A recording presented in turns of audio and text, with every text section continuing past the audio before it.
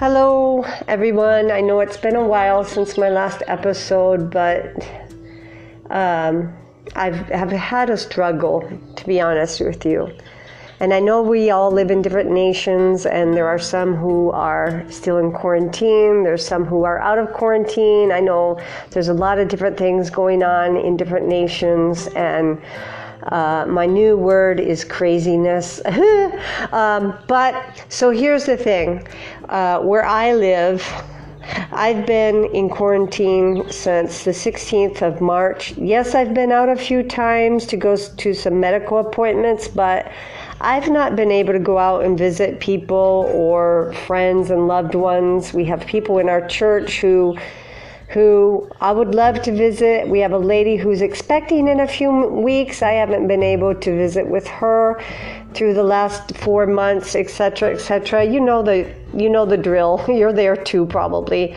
But so the other day when we received the news that we were just going to be reopening to different stages, and I had a lot of high hopes. I know everyone did, but instead my husband let me know that the cases had doubled where we live, and in one day, literally, the cases doubled. And I said, oh great, now they're not going to open, they're going to get more strict, and so on and so forth. And I'm sorry, I just have to tell you. It's too exciting not to tell you. I just went out a little bit ago on my balcony, and I saw something really big go past me, and I was like, wow. Because we have a lot of birds here, and I was like, that was really big. It was black, and I saw something very yellow and big, and it was no farther than probably 4 feet away from my face, but it was so close I couldn't see it. And I said, that was a toucan. So I looked in the direction where it flew, and sure enough, there was a toucan. I'm just so excited. Okay, sorry, just had to give you that news flash, because it was just too exciting. I can't keep it to myself. So, well, wouldn't you be excited if a toucan flew in front of you? Of course you would. Okay, thanks for letting me share that. So back to where I was at. Well, hearing that news, I just knew it wasn't going to be the way I was expecting it to be and hoping it would be. I knew that we weren't going to be able to start visiting people in our church, and we certainly weren't going to be able to have church services soon or anything like that. And oh my goodness, it was just the reality of that continuing. It hit me, and immediately I started to feel discouraged and depressed, and actually physically I felt this knot come into my stomach. I felt this tension just come into my stomach. And to be honest with you, I had that knot in my stomach the rest of the day and a little bit the next morning, which was yesterday. And my thoughts just started running. And yes, they were not all imaginations. Some of my thoughts were things that were facts, and that is that the cases in this country doubled overnight, literally. I was told that the hospitals in the entire nation, when the cases were only down into the hundreds every day, which was like a week and a half ago, the hospitals in the entire nation were already completely full. And now they were saying this, and these were all facts, and they all just flooded my mind. And I thought, okay, great. So they're going to get more strict. They're going to close things down again. We're only allowed to drive our vehicle 4 days out of the week. I thought, great, they're going to make that more strict. And then my mind went immediately to the economy of the nation and the whole 9 yards. And I realized immediately what was happening, and I recognized, and I said, this is anxiety, this is fear, and I cannot allow these thoughts to manage me, to govern me.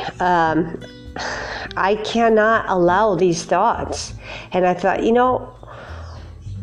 since the beginning of this all, I had such peace. I didn't have fear.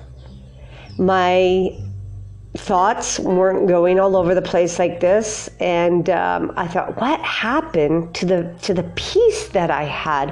What happened to the peace that from the very beginning I had? Where did it go? I said to my husband, I had such peace even when we had to leave the Indian reservation that we live on. We had to leave that and go out at those times when I had to go out for my medical appointments 6 hours away to the city where all the cases were, and then even 2 hours away to some appointments where there were a handful, not even, cases. I had such peace. And I said, why all of a sudden I hear 4 days ago the cases are actually here in the jungle where we live after all these months. It's arrived here. And why all of a sudden I don't have peace anymore when I actually went more than once into the places where there were hundreds of cases. And of course, the Lord reminded me, well, from the very get-go, I was holding onto the scripture that the Lord had brought immediately to me from the beginning, which was Isaiah 26:3. He will keep him in perfect peace, whose mind, whose thoughts, are stayed on him. Why? Because he trusts in me. He trusts in God. And I thought, yeah, definitely. It's those thoughts again. My thoughts just immediately started going wild. And I'd like to blame it on someone else, but we can't do that, can we? I would have liked to blame it on the person who announced from the news really loudly and suddenly, the cases have doubled overnight. And I'm like, okay, this is your fault. You made me anxious. You got me going now. I'm a nervous. No, who's responsible for the way they react, for the way they respond? I am, and no one else. And no one did anything wrong announcing it. They were just making an announcement, for goodness sakes, just informing. And I know that I can't place the blame on somebody else and say, well, you made me anxious. I cannot do that. I have to be responsible. And so I'm like, okay, that one's kicked out the door. Now what? Now I have to be responsible. I have to take these thoughts that I recognized immediately. Why was I in peace when I went to the city where I had doctor's appointments? And I had to go there twice. By law, we had to wear masks all the time, but I honestly said, supposedly medically, it's been proven that the masks do not block out the virus. And so literally, if it wasn't a law, I would have been fine. I prefer not to wear the mask. It's uncomfortable and difficult to breathe. And when you're out for hours, what are you breathing? Breathing out and breathing in your own air there. There's no fresh air coming in and out. But anyway, that's beside the point. If it's the law, then it's the law, and I'll do that. But so the thing is, I knew it's my responsibility. I've got to pull up these thoughts. And thank God this all happened within a matter of minutes. Now, the knot in my stomach, it did stay there the entire day and into the next morning, like I said. And that was a consequence of just indulging, I'll say, for a couple of minutes in being anxious and letting, okay, not all of my thoughts were imaginations. Some of them were facts. They were true. And some of them were imaginations. Oh my goodness, what's going to happen to the economy? They're closing down again. What's going to happen this? I said to my husband, great, how long is this going to be for? I mean, they didn't even announce it yet that they were going to close down, and they didn't for 2 days later. But I was like, okay, we better go make a list and get some groceries and stuff. All right, yeah, that's wisdom. You do that. However, just do it in wisdom, not in fear. Okay? So anyways, I had to pull up the reins of these thoughts. I had to say, whoa. And then what I needed to do was my part. And my part was to get my mind back on the Lord and keep my mind off of the reality. Yes, it's reality. And the situation, yes, it's there. I can't put my head in the sand like an ostrich and just pretend because I don't see it, it's not happening. It's not like that. It's not like you say, oh, it's not happening, it's not happening. I pretend that it's not there. You can't do that. It is there. But you don't let your mind go to it governing you and letting it take over your emotions and getting the best of you.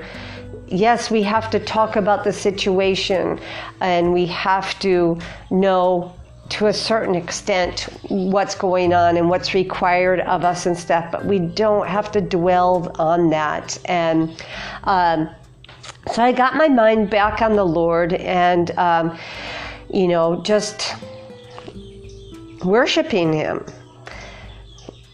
who He is, what He is, reading the Word of God, of course, being reminded, declaring who He is, what He is. He's my refuge, He's my provider, He's my protector, and all of those things, and when the negative thoughts come, what do I have to do? My part, I have to say, but God, but God is in control. God, you're in control. Thank you. You know exactly what you're doing. That's been a daily thing since this has all started. God, you are in control. You know exactly what you're doing. Put a smile on my face and just say thank you, thank you. And on one of my episodes near the beginning of quarantine, I shared that verse already from Isaiah. He will keep him in, the Spanish version says, in complete peace, or in English, in perfect peace, whose mind is stayed on Him because he trusts in Him. And just have that attitude, a sincere attitude of trust. Lord, I can't be in control. Even if I wanted to be, I can't be. I can't control life. You do. And I trust you. You know what you're doing. Give us the grace for this. Humble ourselves, and then He'll give us the grace. And we have to do our part also by taking measures to be careful. That's also very important. But I just want to encourage us all today to remember to keep our mind on Christ Jesus, because there we will be kept in perfect peace. And I know my hubby keeps, in contact with things of what's going on in different nations, and I know the craziness of what's going on in our home nation right now with rioting, etc. And the unrest and uncertainty. And I just want to encourage everyone, we've got to keep our minds stayed on the Lord. And it's a discipline. I'll say it again because I said it in different episodes. It's a discipline and it's a choice. And we cannot blame our anxiety levels. We can't blame it on others. We've got to take responsibility, and we've got to pull up the reins and bring them back into order, right? So I just want to end with this prayer. Father, I know there's a lot of unrest, and your word tells us that there's a lot more coming. And Lord, we cannot get fearful. We cannot go to all of these thoughts of what's going on and facts and imaginations that will take us away from remembering who you are, what you are, and that you're the one in control and you know very well what you're doing. So, Lord, in our situations, in our difficult trials, in these troubled times, Lord, teach us the discipline of keeping our minds stayed on you. And when we begin to go off, help us to remember to bring it back and put it in line. We thank you that we can trust you because you are very trustworthy. You're very trustworthy. And we love you, Abba Father. And we do trust you. And we put our lives in your hands. And we thank you. In Jesus' precious name. Amen. God bless you. If this has been something that has spoken to you or has blessed you, or you know someone that it will bless, would you please share? Because that is the desire of our hearts. We want this to go out so it will be a blessing, so it will bring forth fruit for God's kingdom, for His glory and honor. Amen.